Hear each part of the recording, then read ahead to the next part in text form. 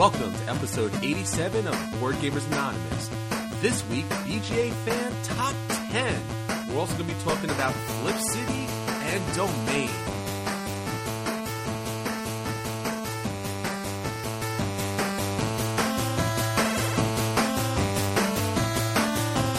You're listening to a proud member of the Dice Tower Network, dedicated to bringing podcasters together for the greater good of gaming. It's sort of like Voltron, but with better lip syncing. Find out more at DicetowerNetwork.com. Welcome to Board Gamers Anonymous, the podcast about board gamers and the insane fun we have at the table together. This is Chris. This is Daniel. And this is Drew. Welcome to the table, everyone. We're so glad to have you join us here this week. Our feature review is BGA Fan Top 10. So you may remember back when we were doing our survey, one of the questions was, what is your favorite board game? So we took all of those responses, we threw it into a chart, we broke it down, and we pulled out the top 10 games and a couple honorable mentions.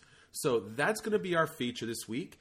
Anthony at some point is going to jump in with some solo gaming segment for Xenoshift Onslaught. Our final round will be National Dog Week, and we got our acquisition disorders and our at the tables. There we go. Shouted from the tabletops! Sir, you're gonna need to get down from there. It's time for Shouted from the Tabletop. We got a little bit of news to quickly run through.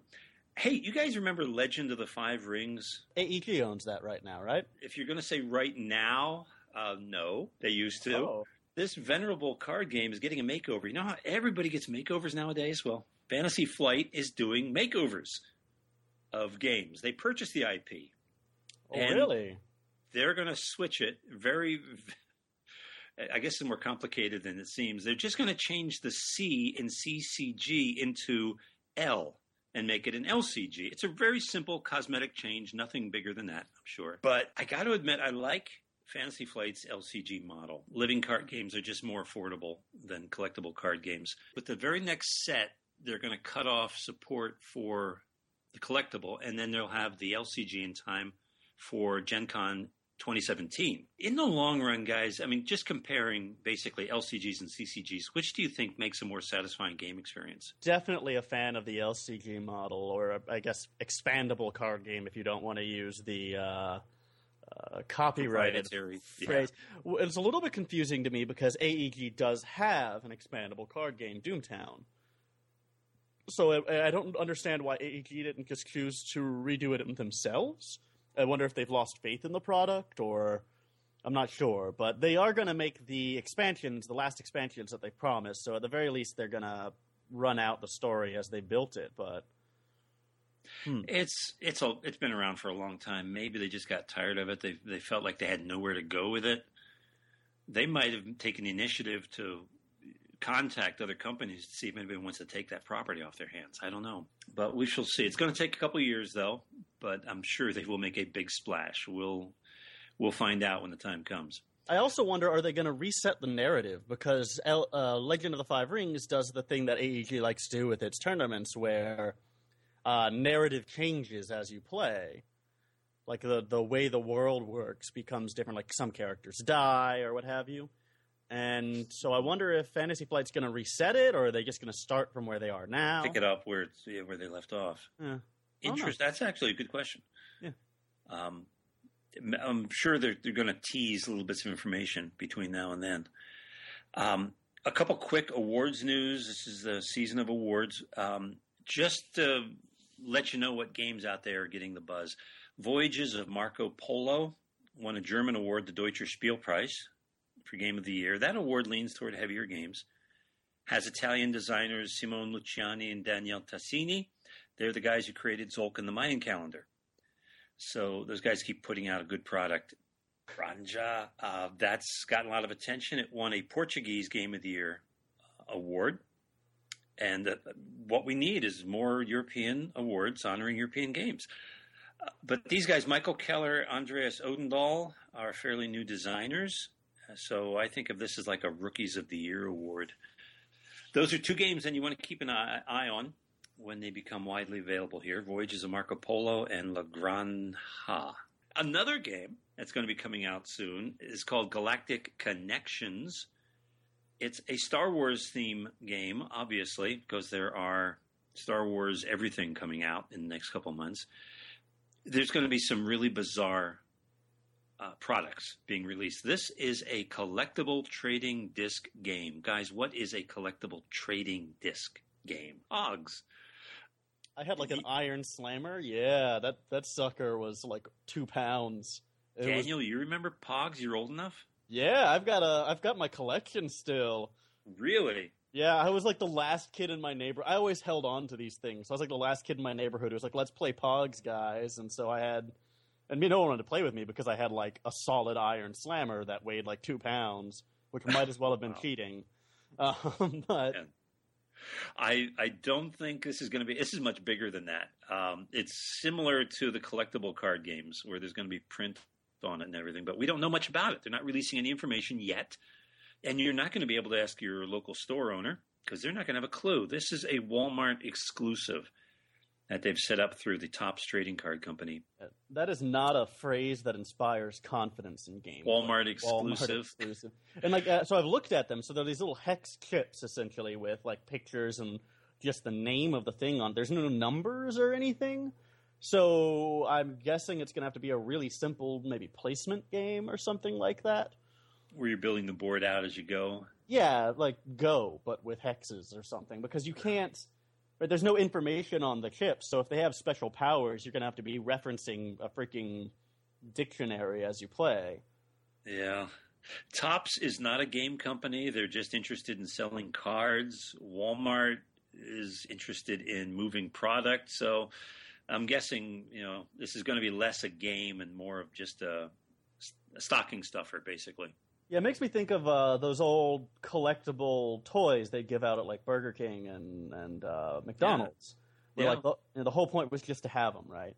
And some news from the world of high-stakes board gaming.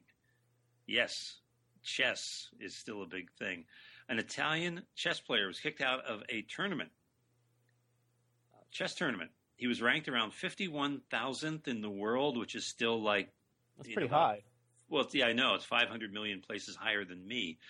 That's not bad. Yet he got all the way to the second last round of this tournament, and people were wondering how this low-ranked guy could do that. He always sat there at the table with his hands tucked under his arms and his thumb under his arm print. He never moved for hours at a time. People got suspicious. So he wouldn't consent to a strip search or taking off his shirt, so they passed a metal detector over him, found he was wearing this pendant that had a hidden camera in it, and it was all wired up. The guy had a hidden camera at a chess tournament. Wait, so he was like pulling, like getting messages in his ear about how to play? Yeah, this was supposedly Morse code. It was some sort of, he was getting pulses. His thumb was tapping. He was sending out, moves, and he was receiving Morse code. It was all, man. Wait, yeah. So he was using Morse code to cheat at chess. Yes. I feel like he's from the wrong century. Well, if you're going to play an old game like that, you're going to use old communications systems. Why not? I guess, but that's a lot of effort. Like, that's full-on espionage. Right? This guy could have a profitable career in espionage, and here he is using those skills to cheat at chess. In other countries of the world, it's a big deal. I guess they must have big sports contracts with chess champions. I've got a good friend of mine just got Grandmaster, and he's very excited about it. But it is a big deal to the people who are into that community, and it's a pretty big community. Yes. So, he was not bad at 51,000th, but I'm sure he would have rocketed right up the charts with a win at that tournament. That would have been big for him. But it got me to thinking: could cheating be going on in the world of board gaming? Other games. And I sort of thought Scrabble. There's a way you could have a little hidden camera at Scrabble showing the tiles, and someone's doing all the research in their dictionaries, and then somehow getting the code out. They could do this with Morse code. Yeah, that'd be really easy. In fact, because just letter by letter. Yeah. And I mean there are certainly in board gaming more generally, right? There's the person who just quote unquote forgets that they had to pay an upkeep cost every turn, and it's difficult because sometimes people just do forget. But man, okay, it can happen. We every once in a while, like once a year, we hear of some cheating scandal or someone trying to get away with some fancy moves at a tournament. There's more and more money going into it. Yeah. Let's see. Next item. Remember Few Acres of Snow, the broken game? Few Acres of Snow is a Revolutionary War era game, or French and Indian War between Canada and the colonies. Mm-hmm. Actually, a pretty good strategy game. The format of the game, it was based on deck building. Okay. One of the early deck building war game types. And somebody broke it by devising the strategy called the Halifax Hammer, where one side would win like 95% of the time. So it was broken. There was an online website, Yukata, that digitized the game and created a set of alternate rules that people could try out to see if they could even it out. But Asmodee, who owns it, just felt like this was unfixable. You can't do anything with it. So they've dropped it. They're not printing them anymore. They don't even own the rights, I guess. They dropped everything. So that means, guys, do we want to try and fix this game and reprint it? This could be the first game under the BGA label. Let's do it. Let's fix games. Come on, we like breaking them, but do we like fixing them? That's the point. Is it worth fixing it? It'd be fun, definitely. I mean, I wonder how much of it, though, is just not so much that they couldn't fix it, but that they realized that the name was already associated with being broken, and so maybe there's a marketing reason to stay away from Nobody's going to want it, yeah. Yeah. So, no, a company like Asmodee wouldn't want to be associated. You're right. Maybe some little publishing company will give it a try. We'll see. Yeah, it could be a way to make your name, right? It could be, look, I fixed the broken game. Yeah. Pay attention to me. And there are enough collectors that would jump in on that. Definitely. A few weeks ago, I reported on a Kickstarter court case. The Attorney General of Washington State went after a game creator who failed to deliver on rewards after the Kickstarter was successful. So a judge ordered him to pay restitution to all the backers, plus civil penalties amounting to a little over $1,000 per backer. It wasn't a big game. Asylum, it was a card game. But still, I think that's the first time that someone's ever been sued in court. The debate is raging online over crowdfunding, whether people who put money into it should view it as an investment in a proposed project, or are they actually purchasing a product? In other words, a reward. Mm-hmm.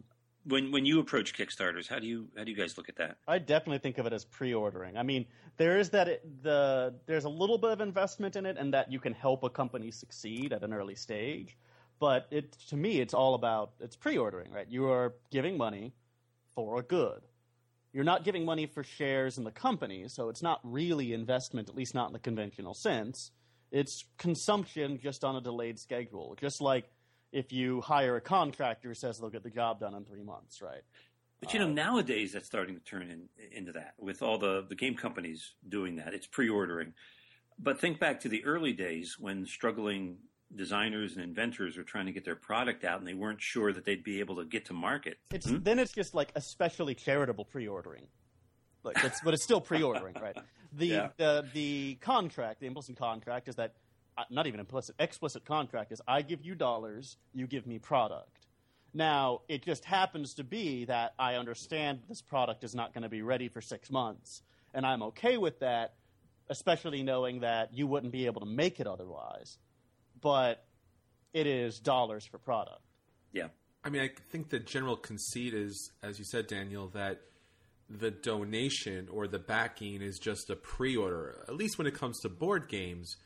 But the idea of Kickstarter, and as Drew said, the initial premise behind all of it was that you would be supporting a company, supporting people, supporting a project in order for it to come to fruition on some level, whether or not you were able to benefit from that.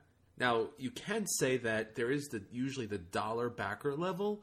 Now, sometimes that's used in order for you to purchase other things, but there is some level sometimes where you're just giving money in order to give money so you see the game produced. Yeah, but Kickstarter has rules against pure donation, right? So this is not Indiegogo. This is not Fund Me or whatever it's called, GoFundMe, right? It's right. There has to be a tangible reward, even for the dollar. Right, like you're on the mailing list. But I think the idea, at least, is that you're backing to have that project created, not necessarily you getting the project. I think that the way that Kickstarter designed itself, it is supposed to be explicitly that you are going to get the project. And, I mean, yes, you're helping to get the project created, and it wouldn't be otherwise, presumably, right, for many of these companies. But part of the contribution, right, part of the deal is that you will get the product. It can't just be that you're giving them money to help it happen, because that would be a more standard investment practice or donation, which Kickstarter does not allow. No, but I remember back a few years when Kickstarter was still fairly new, and people who invested in it made it sound like they were investing in it, like they want to help these new guys try and bring this game to market.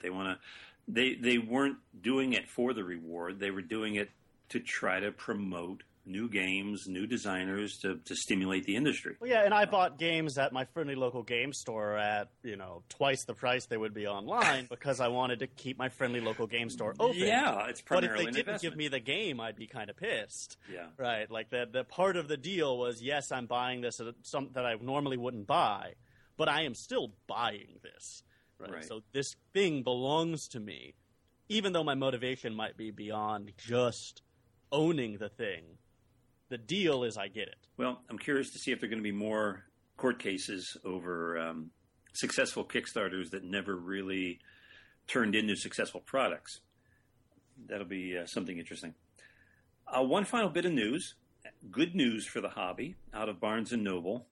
The hobby business site ICV2 has been tracking Barnes & Noble, and I've been tracking ICV2. So I will share the news with you guys. The most recent quarter, Barnes & Noble's revenues were down from over a year ago, 1.5%. Their stocks took a hit and everything. But guys, that's the fault of the Nook. Remember the Nook? Think back in your memories deep long ago. I had a Nook for a while, and then I think my sister has it now. It kind of got handed around in the family. Nobody wants it, huh? It was pretty cool for a little while. I read a couple of books on it, and I was like, this is not much better than reading on a computer. Well, sales are plummeting, so it's making their numbers look bad. As soon as Barnes & Noble jettisons the Nook, the better their outlook will be. Because on the bright side, the sales of actual real items has gone up, and especially the toys and games department, up over 17% from a year ago, which seems to fit right in with other numbers that we hear from the industry. 17%, quite a jump for Barnes & Noble. We're going to see them continue to expand that section. And we're also getting closer to my prediction. Remember, Chris, the start of the year? I predicted a Barnes & Noble merger with Toys R Us. It's going to happen. All right. I just don't know if it's going to happen before the end of the year, but it's going to happen. I don't want to grow up. I'm a Barnes & Noble kid. That's it. I gotta say, I have mixed feelings about this because, as a board gamer, I'm like, yeah, board games are taking over the world. But as a bibliophile, I see bookstores not doing well. I'm like, people read more books, please. Well, they'll read books. It'll just be rule books instead. Ah, yes, the great literature that is How to Play Settlers of Catan. Well, that's how Shakespeare got started, right? Yeah, writing rule books. That's right. To be or not to be the first player, that is the question. Turn to page 3 for the answer. Okay, I'm not going to follow that one up. We're going to end right on there. That is the news from the tabletop. All right, thanks, Drew. And now, our acquisition disorders. Acquisition disorders? That's crazy! All he needs is the base game, nothing else but the base game. The base game and the expansion. See? Nothing else. Just the base game and the expansion and the promos. The base game, the expansion, and the promos, and of course, the upgraded components. Why wouldn't you have the upgraded components? So the base game, the expansion, the promos, and the upgraded components. See? That's so for acquisition disorders this week, it's all about the miniatures. Right, Daniel? It's all about those minis. No cubes. No cubes. Yeah, I don't really like cubes. This is my third favorite 3-dimensional shape. Third, wow. Yeah, it's good. They're all right. They're not special though. They're no pyramid. That's true. They're no pyramid. But yeah, so my acquisition disorder this week is, as Chris hinted, a mini-based game. As many of you have probably noticed, Cool Mini or Not has launched another Kickstarter, which means I just lost $100. Or rather, I spent $100. There you go. Well, we both spent $100. Everybody spent $100. I don't know how long they've been up. I think they've only been up for a couple of days, and they already have something like 4 times their goal. Because it's Cool Mini or Not, and this is what they do. And they partnered up again with Guillotine Games, and Eric Lang is the designer here again. So this is an incredibly well-experienced team working together. Let me ask you a question, Daniel. Yeah. So you just look at the Kickstarter. It says Cool Mini or Not. It says Guillotine Games. And it says Eric Lang as the designer. Do you just automatically back it without seeing anything else? Yeah, pretty much. Yeah, okay, that's what I thought. Me too. I mean, it's a team that has yet to produce some significant failure, right? They're very good.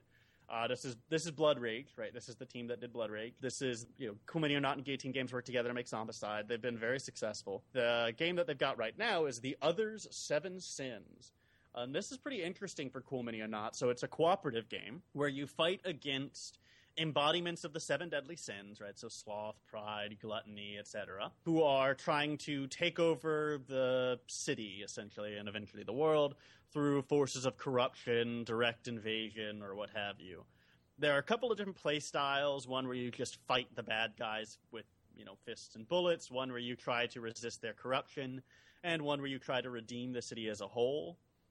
So these different play styles, coupled with the fact that they have different scenarios, a modular map, multiple different heroes, and multiple different villain characters who are played by one of the characters. Like one person takes the enemy side, right? So sort of dungeon mastery setup, which all have their own unique dynamics and deck of special powers, means that this game is incredibly replayable with numerous radically different play styles that can emerge depending upon who you pick and what powers they have. Probably the most interesting thing is this corruption dynamic that the heroes get, which makes me think of all these, like TV shows like Buffy or Angel, where they get desperate, right? The hero gets desperate, so they do something kind of dark, but it makes them more effective. And essentially what you do there is you can take corruption to increase your power. But if you max out your corruption, bad things happen. It could just be that you're overcome by corruption, or things could happen to mess with everyone else. So it's a really cool way of balancing it out. And we saw that in the most recent Arcadia Quest expansion, right? Right. So this idea of buying power at a cost of corruption, which can come back and bite you in the butt later, very similar to that. Maybe that was a test of this idea. And here it's a very central mechanic. The minis are, of course, incredibly well sculpted. They're a little bit grotesque because it's a horror game, but, that's what you want from a horror game, so, whatever. So I wouldn't call them beautiful. I would call them well-made. And as usual, they've got a couple of Kickstarter exclusives, and they're burning through the stretch goals at an alarming rate. So there are already a bunch of extra minis coming in it, and a couple of characters, and new tiles, and a fair number of Kickstarter exclusives that makes it worth getting in on the Kickstarter while you can, rather than waiting and to pick it up on the market. If you're kicking yourself for not having backed Blood Rage, as pretty much anyone who didn't back Blood Rage should be... Right here. Yep. I'm feeling pretty good about myself. Then you should probably jump in on this, because it looks like it's going the same way. It's a very exciting game. They have a full playthrough video online. I'm pretty pumped for it. It's a genre that I don't really have anything in, like a horror game. I do have Dark Gothic, which is kind of in that zone as well, but this is, I think, further into the horror aspect. If you liked the later seasons of Supernatural, where they were fighting, well, I consider them later. I guess they're not that much later anymore, but like where they were dealing with the 4 horsemen of the apocalypse and all of that, this may be a worthy game for you. This is probably the theme that you'll really enjoy. The sort of eking out salvation at a cost seems like the whole point of this. So yeah, that's my acquisition disorder this week. The Other's 7 Sins. It's $100 to back it on Kickstarter, and you get a bunch of cool stuff and great minis. as we've come to expect from Cool Mini or not. And there's enough Kickstarter exclusives for me to say, get in our Kickstarter or you will regret it. Yes. Yeah. Definitely. I would love to see at some point in the future if they could do something like Cyclades and Kemet, where you can use the characters in one game in another game, or some sort of crossover. Yeah, that'd be really interesting. I mean, there's some cases, in some ways it'd be difficult, right? Because you've got very different styles, right? Arcadia Quest is really cute. Blood Rage is like the cover of a metal album, right? Sure. It's like hyper masculine Conan the Barbarian, and the others is like grotesque eldritch horrors. Sure. You're saying that you wouldn't want the Monkey King fighting the 7 sins? No, I feel like that would strain my sense of theme. Okay. But it is something to keep in mind, right? That they could have these sort of interactions eventually with some of their games as their collection gets bigger and bigger and bigger. Sure. They're building a universe, so it wouldn't be surprising if there was shared realms, kind of like how Marvel has, the traditional superheroes, and then you have the mutants, and you have these dark kind of gothic creatures and such. Yeah. Okay, very cool. So for my acquisition disorder this week is pretty much everyone's acquisition disorder on some level or another.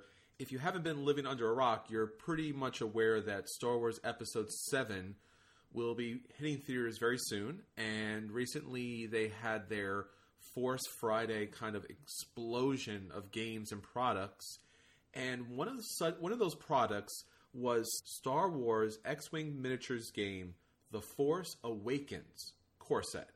Now, if you are an X-Wing miniature fan and you've already collected the core set, there isn't anything radically different here because you're basically getting another X-Wing and 2 more TIE fighters. But this X-Wing and these TIE fighters are from Episode 7. So, yeah, you definitely want to pick this up. The TIE fighters are amazing, and I think that Fantasy Flight has really stepped up their game with the paint job on these miniatures. They always did a really nice job, but you could see there's a lot more detail here. So, yes, TIE Fighter's black with the white, a little splash of red.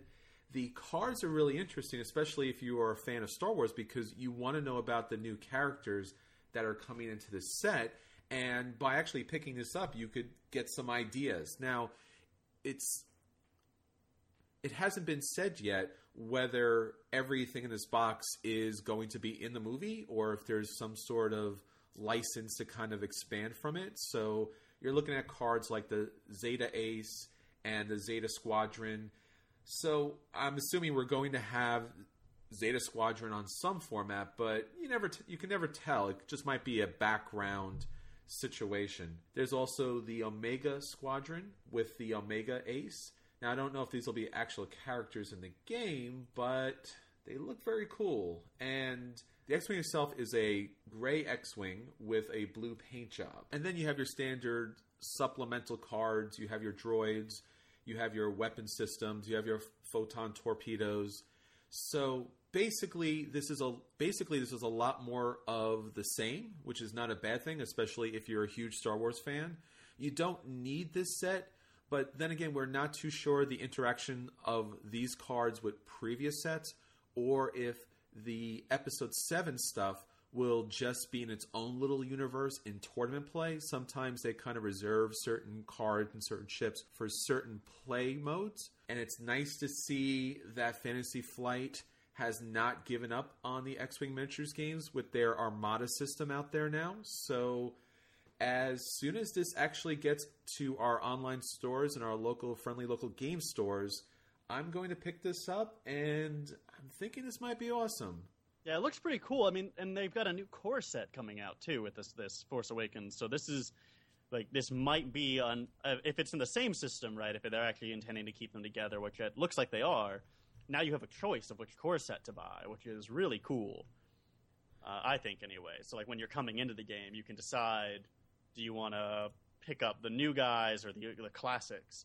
Yeah, and they're going to have a couple of expansion packs, too. You're going to pick up an X-Wing or a TIE Fighter. Like you said, it's pretty cool. If you're a new fan to Star Wars and this is a new game for you, maybe this will get new fans into board gaming. Would you say it might awaken them? Oh! Daniel went to the dark side. All right. They have cookies, all right? They do. This is what I keep hearing.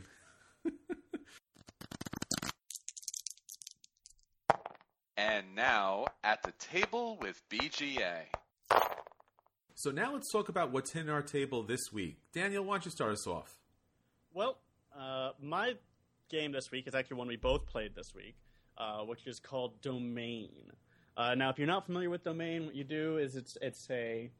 I don't really know how to describe it. I think, Chris, you came up with the best description of it. It's kind of like that game Dots, where you sort of circle other people in. Yes. And what you're trying to do is you set down your castles, and you are trying to make a continuous line of fences to block you off from the rest of the world and have a domain. And then you expand that domain through various means and try to conquer nearby territories and maintain your own domains. And you have, I think, 5 castles that you have to protect while doing this and try to keep your domains from collapsing. It's a very simple game, despite being actually kind of hard to describe. It's one of those games you really have to just, as soon as you see it on the table, because it's very much about spatial reasoning. As soon as you see it, though, you get it. It's very simple. It's quick to play. I found it pretty enjoyable because I enjoyed the sort of strategic management of spatial resources. Mm-hmm. Now, I know, Chris, you had a somewhat different reaction to it. Yes, this game is from the original designer for Settlers of Catan, or what's just known now as Catan. So the initial setup of the game, just like Catan is, you're going to be able to place your starting positions, which kind of help you locate your areas in which you're going to build out from. So almost identical to Catan in that way. I think that was one of the challenges of the game, and Daniel and I being new to this game and Dave teaching this game, it was always a little bit hard to figure out where you should start your initial placements. Now, since your initial placements are not going to move, but the walls are going to move, it was essential to make the right decisions right from the start. But beyond that, I don't know. I like the pieces here. I like the fact that you can play cards to move the walls or build walls or to add knights to kind of strengthen your domain. But generally, you're looking at these little black walls, these little pieces that you have on the board, and just trying to figure out, how far can you move something and then twist it one way or join walls and then people can't push it on you. It was okay. It was just okay. I mean, it was a lot of AP because you have to keep track of where everyone else's domain is and how they're pushing in on you. So sometimes you get lucky and you're in a good spot and you can kind of push out. No one's pushing in on you. Sometimes not so lucky. It has some interesting choices to be made as far as what domain to push out and then when to lock out somebody else. I would say beyond the initial placement, there wasn't any overtly strategic decisions that you were making because as the game goes on, the board becomes tighter and tighter, and you really are at the mercy of your neighbors, and sometimes what they do shuts down everything that you do, and that's not necessarily a bad thing, but it leaves you with a game that the decisions are kind of outside your control, and with a game of this length, I really like to be able to play a lot more than I did. Yeah, it's much more tactical than strategic, right? It's much more short-term decisions than long-term. I mean, the primary strategy is to keep as many tactical options as possible open for yourself later on. Because, as Chris pointed out, the board gets tight fast, and if you didn't leave doors open for yourself, then you're going to be just embattled on all sides. I enjoyed it, I think, more than Chris, but it's still definitely not a run out and buy this. For me, it's going to be a play, I think. Mm-hmm. Chris, I don't know what you'd think. Would you put it as a dodge? I would put it as a dodge just because the decisions you're making are not so much based upon what you're building or the choices you're making as it is your neighbors. So I would kind of place this in the realm of 5 tribes where when you get to make your move, everything's kind of changed because everyone else has made their moves and it really just kind of leaves you with a couple of options. Whether or not you're locked down, I just thought the options and the amount of AP as far as trying to figure out where you're pushing your walls wasn't warranted for the game time, the game length. Fair enough. Yeah. The game that I got to table this week with Chris was Flip City by Tasty Minstrel Games. Now, this small, I guess, micro game is something that they've been producing in mass quantities lately, trying to kind of fill up that little tiny market that seems to be growing every day. Now, in Flip City, you are going to be playing a very, very basic deck building game. And when I say basic, I mean extremely basic. Because being that this is a short filler game, you're going to be starting with a small deck of 9 cards. Now, your deck is face up in your hand, actually, so you'll always be able to see which card is the first card that you're going to be playing that round. And the reason that you're holding the deck in your hand and you're not shuffling it is because the cards are double-sided with a different building and function on each side. Now, on the card itself, there is a number of different icons to pay attention to. There may be victory point markers, there may be frowny faces, and there may be coins on the cards. When you play a card from your hand, obviously you'll know the top card and you'll play it down. If it has a frowny face, then that's basically 1 strike against you. If you get 2 strikes, your turn is over. Now, why that is a bit of a problem is because there is going to be 4 cards in your hand at the very start that's not only going to have frowny faces, but is going to have an action that's going to require you to play the card, even if it's just still in your hand. So most of the opening game is play a card, frowny face, play another card, frowny face, your turn is over, start another turn, frowny face, oh, I got to play another card because this card's forcing me to do so, my turn is over again. And basically what you're trying to do is trying to get just barely enough money to flip those initial cards over so that your turns don't end so quickly. So there is a bit of a press your luck element to this game, but basically the game comes down to whoever can play 8 victory points in a turn or play 18 cards total. Now, the game itself, the graphic design, the artwork is nice. It has that kind of Farmville type of look to it, almost like an Imperial Settlers, but not as quality. The card quality itself is decent, but probably not as for a deck of cards that's going to be in your hand the entire time. I really didn't enjoy this game. I thought it was underwhelming. I thought that, for a deck builder, the beauty and the fun of that type of mechanic is being able to select from a number of cards and building up an engine in your hand. And here, there's only 4 choices of cards. And even though they do flip over, there's nothing radically different about them. And where the frowny faces are a similar mechanic to a lot of other games where you get these cards that either it just doesn't do anything for you, like if you buy a province in Dominion, or several other games like Trains where you get waste and then that really doesn't help your hand, but at least you get to do something. And I think for me personally, when I'm playing a game and there's turns where I can't do anything or I can't do anything of fun, that's really a game that I don't want to play. So I'm going to say for Flip City, dodge it. And actually, if I didn't choose to dodge it, honestly, I might actually burn this game. I think any game that takes the fun away from a mechanic, even though it's trying to do something a little different, is something that's actually working against the industry and not for it. Wow, okay. So you've not had a good week for gaming. No, I would say that there was 2 frowny faces this week at the table, and when there's 2 frowny faces at the table is then automatically over. Fair enough, fair enough. All right, so that's our At the Table this week.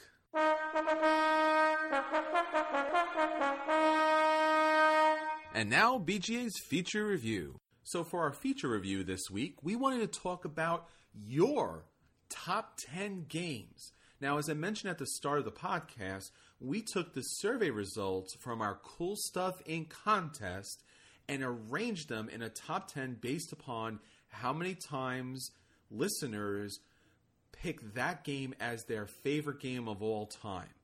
Now, before we get into the top 10, we want to tell you about some honorable mentions. Legendary Encounters, which includes Alien and Predator, with one vote for just the generic Legendary system, Mice and Mystics, Agricola, Small World, and Twilight Imperium. All good games, well deserving of honor and mentioning. Yeah, and these ones just missed out. So if these games are your favorite games, please reach out to us on our social media and let us know why and why they should be in the top 10. You should have gotten your friends to vote with you. There you go. You had your chance. Tell them, Daniel, they had their chance. You had your chance and you blew it. You blew it. You let these games down, man. You let them down. All right, so let's talk about the games that knocked out your favorite games. Number 10, Castles of Burgundy.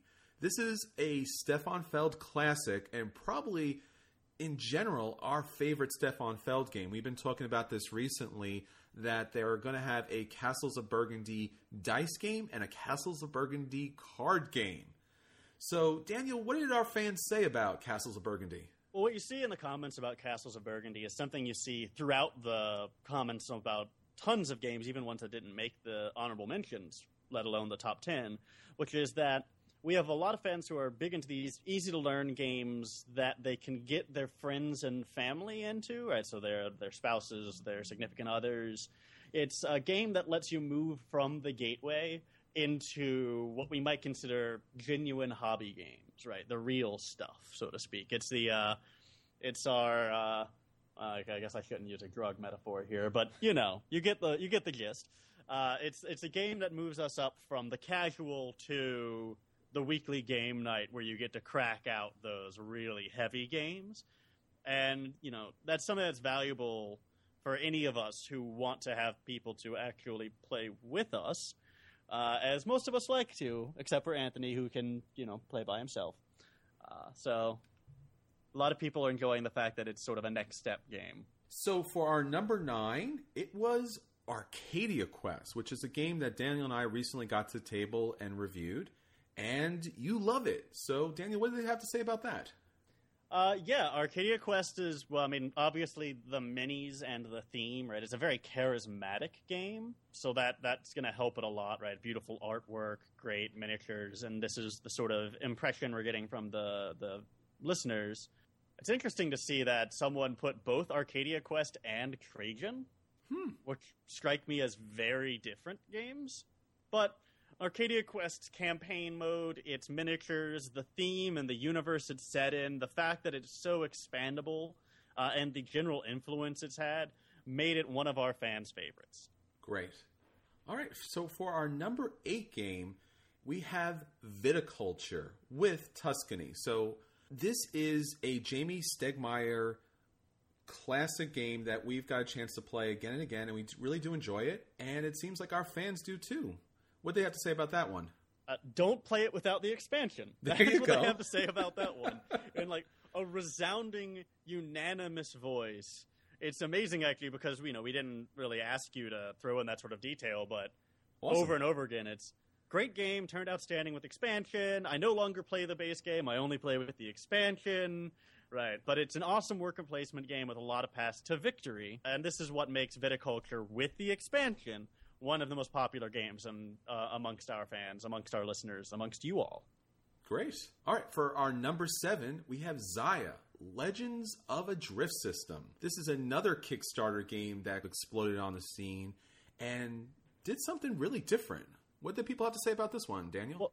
Well, the key word here is sandbox. Okay.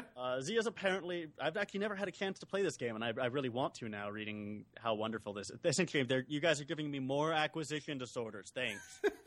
Like I needed that. I needed less money. That's the move for me to make. It's got great components, right? Metal coins and unique ship miniatures, a lot of player powers, and just a whole bunch of different ways to play the game, right? There's lots of ways to, I guess, develop your strategy, and it's a very open playing field. So I think the thing that really draws people to this game, as opposed to other games, is going to be that it is super sandboxy. And I like sandbox games, so I'm going to have to give this a shot. Yeah, this game allowed you to do kind of a pick up and deliver mechanic or go more like Americlash and kind of attack other ships. So a lot of different possibilities with this game, and some problems because you really had to kind of make your way in the universe. So a challenge, but a wonderful challenge too. Flexibility in gameplay, it's another thing that we see as a theme amongst fans. It's things they really want. Yes. They want to be able to play it in multiple different ways and still have a chance at winning. It's true. Which is not surprising, right? Who doesn't? Absolutely. So for our number 6, we have the perennial classic, Ticket to Ride. While this may be a gateway game, it's by no means a game that you should play once and leave behind, and it seems like many of you did not do that either. So what were they saying about Ticket to Ride, Daniel? Well, Ticket to Ride, like Castles of Burgundy, is getting a lot of mentions as a way to get people into gaming. Now, this is more of a true gateway game, right? This is an entry-level game, whereas Castle of Burgundy is sort of a next stepper. But a lot of the reasons people are loving this is because it's an easy-to-teach game, it's easy to learn, and everybody seems to be down with playing it, right? It's not one of these games that's super intimidating. Everybody can get into it. But there is going to be some, potential for deeper strategy, especially when you're playing with a more experienced group. So it's not one of those gateway games that you have to leave behind, right? It can follow with you and get more complicated as you get more capable, which is something that is nice to have, right? You want to have a game that will stick with you. Excellent. So for our number 5 game, we actually are looking at the number 1 board game on Board Game Geek. And that would be Twilight Struggle. I gotta say, this is pretty fascinating because I always wondered who plays Twilight Struggle. I've actually seen it only played once or twice at game stores, but it's clearly an outstanding game and clearly something that you all love. The key word here is tension. Every single response that has Twilight Struggle as their favorite game mentions tension or tense in it, and I mean every single one. So Twilight Struggle, again, it's a game I've actually never had a chance to play either, which now I really want to, which is kind of scary because I know it's one of those heavier games. Mentions that this game is amazing at creating a sense of tension, that you always sort of feel that you're on the precipice, which is appropriate given its theme, right? Because you're on the precipice of nuclear war. And we get, a sort of second mention for the historical theme, which people seem to find a great deal of love with. So historical themes and high tension, apparently very popular. I can appreciate that. All right, so for our number 4, we're going the other way, and actually we're talking some of our acquisition disorders, so let's talk about Imperial Assault. Well, Imperial Assault's getting a lot of love because of it's got a very strong tactical aspect. With a well-known and beloved theme. And it's got a sort of mixture of dungeon crawl and competition, which is sometimes hard to find. I mean, you get that in, say, Cutthroat Cavern, but a lot of times you've got more cooperative stuff, right? So like the Dungeons & Dragons game. So getting a little bit of competition in there is nice. It's also got a lot of different play modes and expansions. So it's a very open-ended game in that sense with a beloved theme. That's just hard to beat. Yes, they did a great job taking that original Descent mechanic and kind of reworking it for the Star Wars universe, and especially with Fantasy Flight doing such an outstanding job with the miniatures and the movie coming out, you really can't go wrong. Okay, so let's talk about our top 3 games. Do you have an idea of where they may be? So for our number 3 game, it's going to be Catan. Or at least originally what we used to call it, Settlers of Catan, but for the kids these days, it's all about Catan. Them darn kids. Yeah, I mean, Catan, it actually surprised me to see Catan on this list. Not because, I mean, I'm honestly not a huge fan of Catan, but that's not the reason it surprised me. It surprised me because it's such an old classic, right? But I guess that's the same reason it made it on here, is it is one of the few games in the hobby game market that has been around for as long as it has and still remains relevant. Yes. And so you definitely got to give it to Catan for that. It's also a great gateway game. It's a great way to get people into the hobby with multiple paths to victory and, just a little bit of randomness, but it also, that eases the play for people who don't already know the path to victory, right? They don't already know the winning strategy. But it also rewards some thought and that sort of thing. It's for an entryway game, a gateway game has about as much depth as you could handle at that level. So it's not too surprising, I guess, that Settlers of Catan ends up being number 3 on our listeners' poll. All right, so for our number 2 game, another game that maybe has been a little bit lost, but not lost by you, and that would be Dominion. What were they saying about this, Daniel? Well, so, our key phrase here is replayability. It's also another gateway game where you can get people into the hobby, a good way to introduce them to deck builders. Now, most people just said it was very replayable. One of our listeners decided that wasn't specific enough and decided to give us the number of setup combinations that Dominion has. Wow. How many would you think there are, Chris? Oof, there is a lot of expansions there. Are we talking thousands? Oh, poor naive Chris. 5.5 sextillion setup combinations in Dominion. So, yeah, thousands would barely begin to scrape the surface. All right, I just have the base game, man. Just give me a break. Apparently, it's more than, I guess, playing each impossible game of chess. Sure. So, Dominion might win the single most variable game out there, the single most replayable game in that sense out there. Okay. So that is pretty amazing. I did not realize exactly how replayable. I mean, it makes sense because you go to board game cafes or game stores and they just have the Dominion shelf, right? Sure, it's true.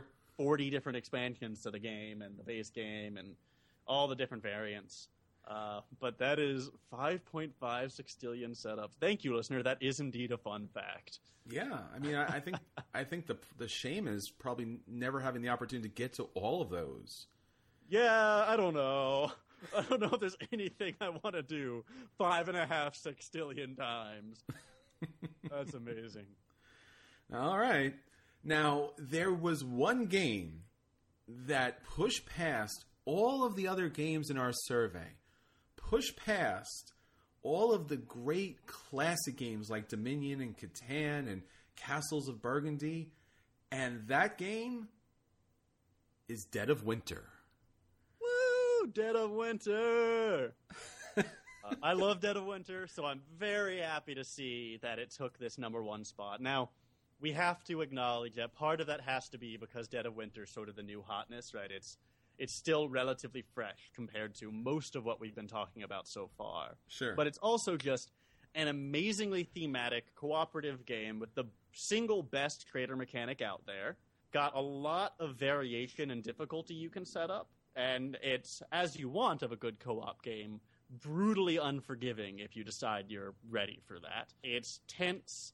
It's got a great theme, probably the only game I think that does the zombie survival theme well. Mm-hmm. And the crossroads mechanic is an amazingly promising mechanic and one that we know is going to be coming back again. And I'm so excited to see it come back again because it really provides a lot of interesting choices and replayability for the games in which it's used, for Dead of Winter and for this new one, this Crossroads sci-fi game that may or may not be happening at some point in the future.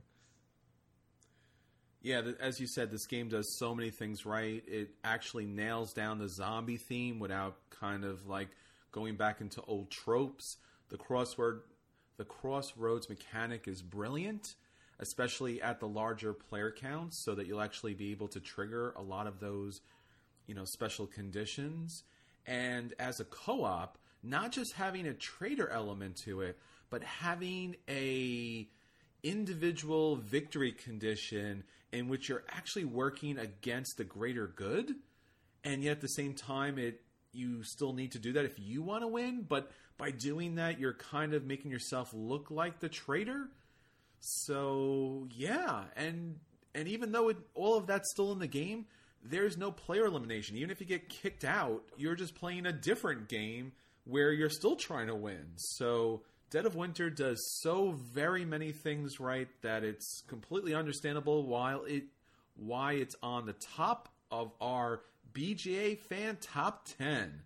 Thank you all for your contributions and for, doing the work for this episode for us. Yes.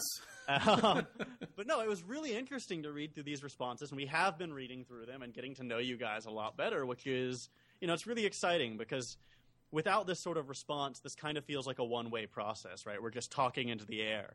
But having you guys talk back, we get to know you a little bit, and that's fun. Definitely. We always say that we're saving you a seat at the table, and part of this podcast is not just the four of us, but is you listening and you contributing to us so that we can make this podcast and everything that we do better, and hopefully together we can expand the tabletop hobby to unknown dimensions of the, I guess, what was it, quadrillion numbers? Sextillion. Sextillions. I don't actually know how many zeros that is. Let me look this up. Well, whatever number of zeros that might be behind it, it is you that we do the podcast, and we love to get your responses. I got to tell you, when any of us comes across something on Facebook, something on Twitter, if you're posting to our guild on Board Game Geek, if you're rating us on iTunes or Stitcher, we really get excited. We really like to hear the feedback.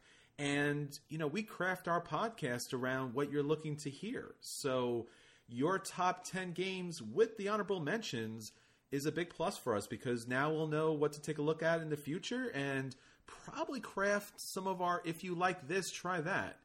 So to kind of go back and repeat, our honorable mentions were Legendary Encounters, Mice and Mystics, Agricola, Small World, Twilight Imperium, and then our top 10 was Castles of Burgundy, Arcadia Quest, Viticulture with the Tuscany expansion, Zaya, Legends of a Drift System, Ticket to Ride, Twilight Struggle, Imperial Assault, Catan, Dominion, and the number one choice, Dead of Winter. Okay, and sextillion, by the way, if I'm reading this right, it's 5.5 times 10 to the 21st. So 55 with 20 zeros after it. Okay. This is absurd. All right, guys, ready for some gaming? I brought my favorite games. Got a couple new ones. Hello? Is anybody here? Hello? Hey everybody, this week I have a game that I've been very eager to play for quite some time now, and it is kind of a unique one in a number of ways, not the least of which is that it comes from Cool Mini or Not, and there are no miniatures in the box. I have a feeling we're going to be seeing a lot more of these in the future as they diversify and release a lot of awesome board games in general, but this one is a straight cooperative deck builder. It is called Xenoshift Onslaught. That's with an X and a Y, if you're trying to look it up. It was on Kickstarter not too long ago, and it is a very interesting game. If all you've done is seen it, it probably reminded you a lot of Starship Troopers or any of those other not too distant near future hard sci-fi movies or books. The whole plot of this game is that you work for a corporation, Nortec, that's going off into the galaxy and searching for this resource that happens to be incredibly valuable as fuel, but also incredibly dangerous and damaging, creating these mutated monster-like aliens that try to take you out while you're on their planet.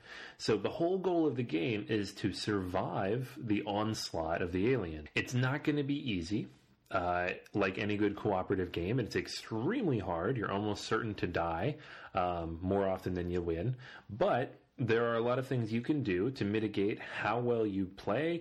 The number of cards available is relatively small in comparison to some other deck builders, and there are a lot of optimal strategies depending on which of the different divisions you get and which of the different items are available to purchase. So, real quick run through of how this game works. It is for 1 to 4 players. This is the solo segment, so obviously I'm talking about it from the solo perspective. But I have played it as well with a larger group of people. Played it with 2, played it with 3. I've heard that playing it with the full 4 can make the game almost interminably long, upwards of an hour per player. So I have not played that. I can't confirm or deny the length of a 4-player game, but I have heard that, and based on the 3-player game, I could see that happening. You are going to start with a 10-card deck like you would in most deck builders. It's going to be 4 units, very basic, and then 6 resource cards, the Xenosathum. This is that crazy valuable, incredibly destructive stuff that you're out there mining, and you're going to basically every round you're going to draw up to 6 cards. You're going to draw an extra Xenosathum that you can then use as currency, and you're going to purchase cards from this shared board in the middle of the table. if you're playing with other players. There will be different cards available in terms of troops based on what wave you're in. There are 3 waves in the game, and each wave has 3 rounds in it, so 9 total rounds. And then there is an item pool of 12 different items that are available to purchase. Some of those items will be determined by your division. There are multiple divisions to draw from, so you'll draw those randomly at the beginning of the game. They include things like barracks and med bay. And they're basically going to allow you different special abilities throughout the game, as well as certain things you can do during each wave that will stack on top of each other. Super, super important what your division is. It's almost impossible to win this game playing solo if you do not play to that division and build a deck around it. So it's almost a game that you have to play multiple times. And any good solo game, you're going to lose a decent amount. But you will guaranteed lose the first time you play this if you don't come into it with an idea of a strategy, which you probably won't because it'll be your first time in. You might even lose the second, third, fourth, fifth, sixth, seventh, and so on. But pay attention to those division cards. Pay attention to the troop cards that are available. The troop cards are the same every single time. The item cards are randomized a little bit, though there are certain items that will be out for each division every time. So the strategy you can build for these things is relatively finite. There are random luck elements, of course. Once you purchase a card and have used it once, it's going to go into that discard pile and get shuffled up, and you don't know when it's going to come back out. But you can burn certain cards, you can get rid of the militia, you can convert the Xenosatham, the low-cost Xenosatham, into higher-cost Xenosatham. You can keep your deck small and make sure you have only the good cards in there, which is super important in a game like this because it's extremely hard to succeed if you end up with a handful of bum cards. Now, the actual gameplay and combat.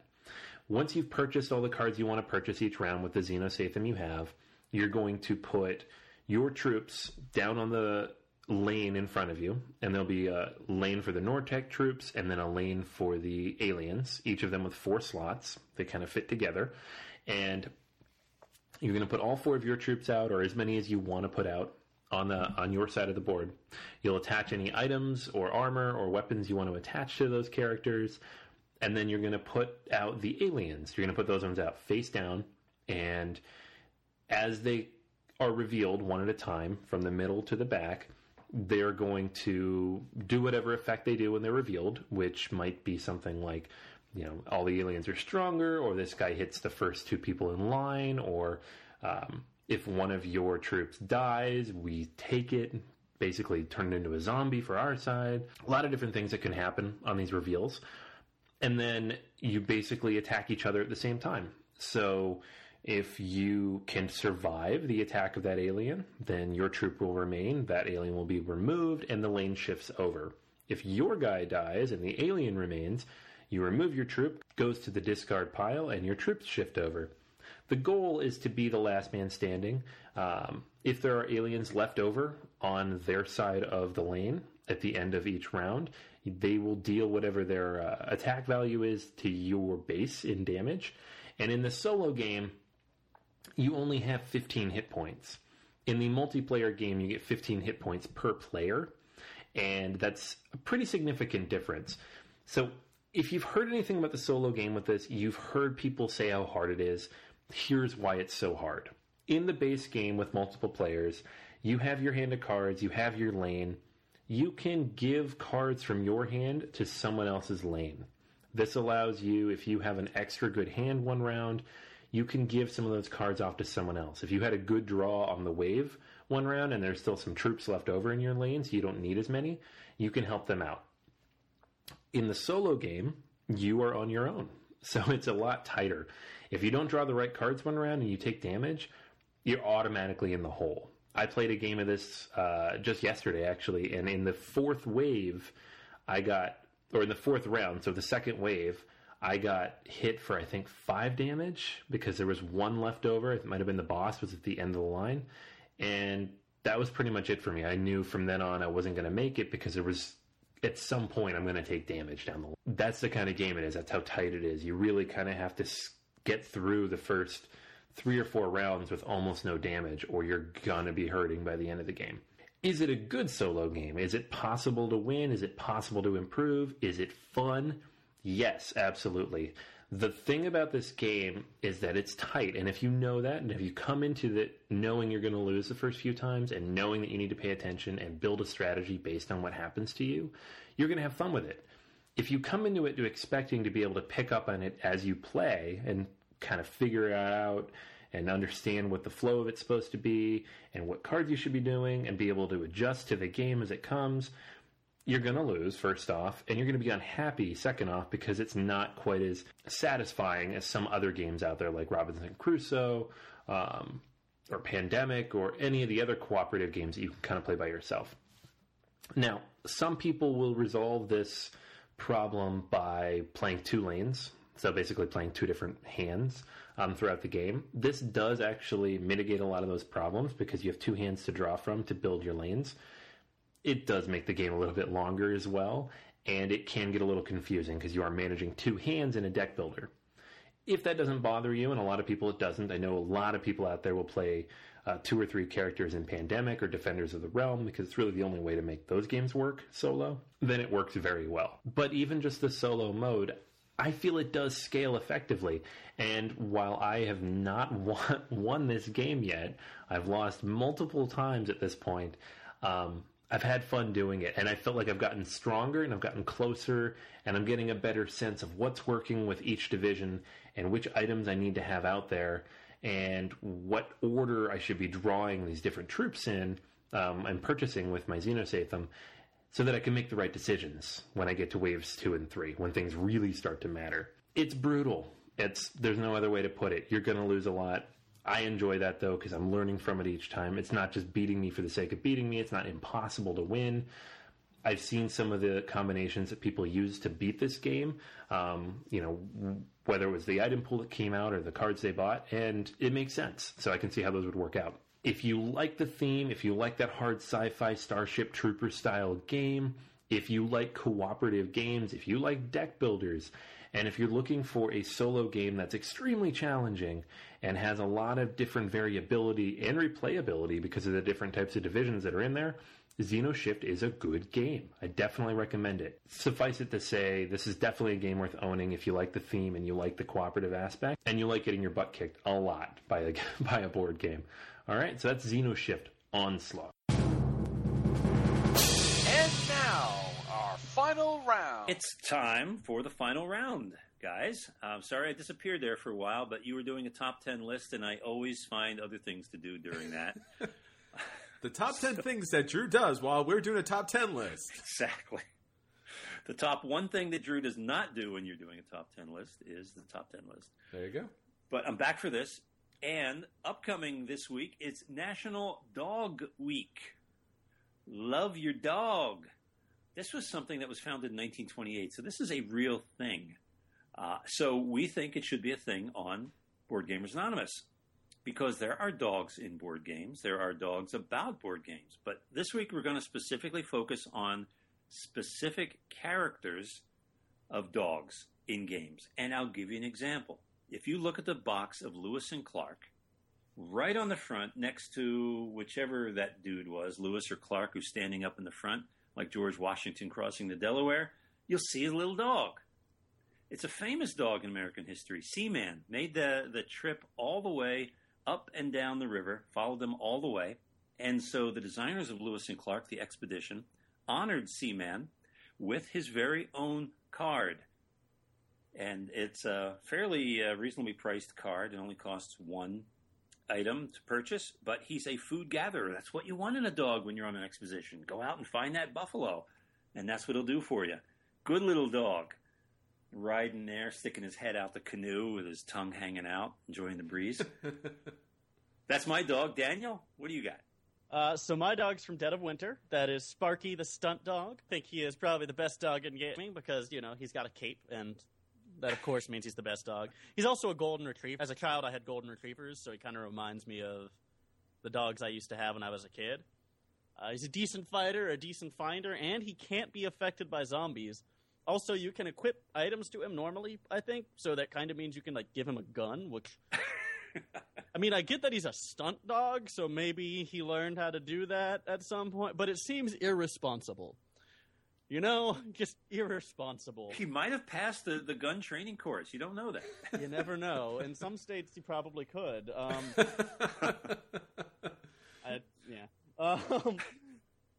But he is a great card. He's incredibly useful. They put his influence as low. He's a 10. I feel like he should be the most important character. God, he's such a morale booster. Come right, on. like think about any game or any movie, right? When you want to show someone a really evil person, you don't kill the people you care about. You kill the dog. That's right? evil. When the dog dies, that is the moment you know it's a tragedy. So, yeah, there was a recent Keanu Reeves movie where when they kill his dog off, that sets him off, and he starts knocking out like the entire underworld mafia hitman kind of group because they messed with his dog, man. And everyone's like, I get it. Totally legitimate. Yeah, John Wick, man. Yeah. So Sparky the stunt dog. That's my best dog in gaming. Everyone loves it. Chris. So my favorite dog in gaming has to be Rescue Dog. That's it. Rescue Dog from Flashpoint Fire Rescue. In one of the expansions, you can have the opportunity to play as Rescue Dog. Now, what's awesome about Rescue Dog, if you played Flashpoint Fire Rescue, is he starts off with 12 action points, which is like crazy number of action points.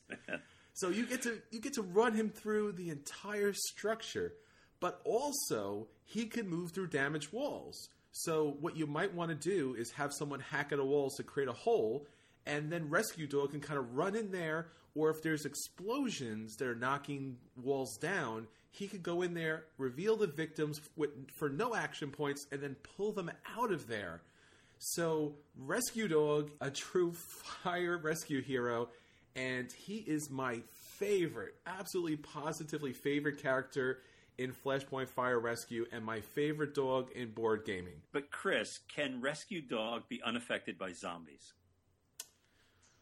It doesn't matter. He moves so fast, they can't catch Rescue Dog.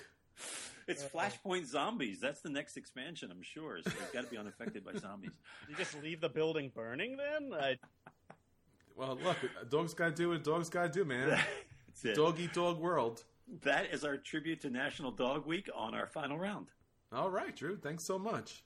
So that's everything for this week. Please keep in contact with us on Facebook, Twitter, BoardGamersAnonymous.com, our guild on Board Game Geek. Don't forget to rate us on iTunes and Stitcher. We also have a Patreon account. The more you support us, the more board gaming goodness we can get out to you. Until next week, this is Chris. This is Daniel. And this is Drew. And we hope that you'll save us a seat at your favorite game. And save a seat for the dog, too. Rescue Dog! Oh, we should have mentioned Stella. Stella! Oh!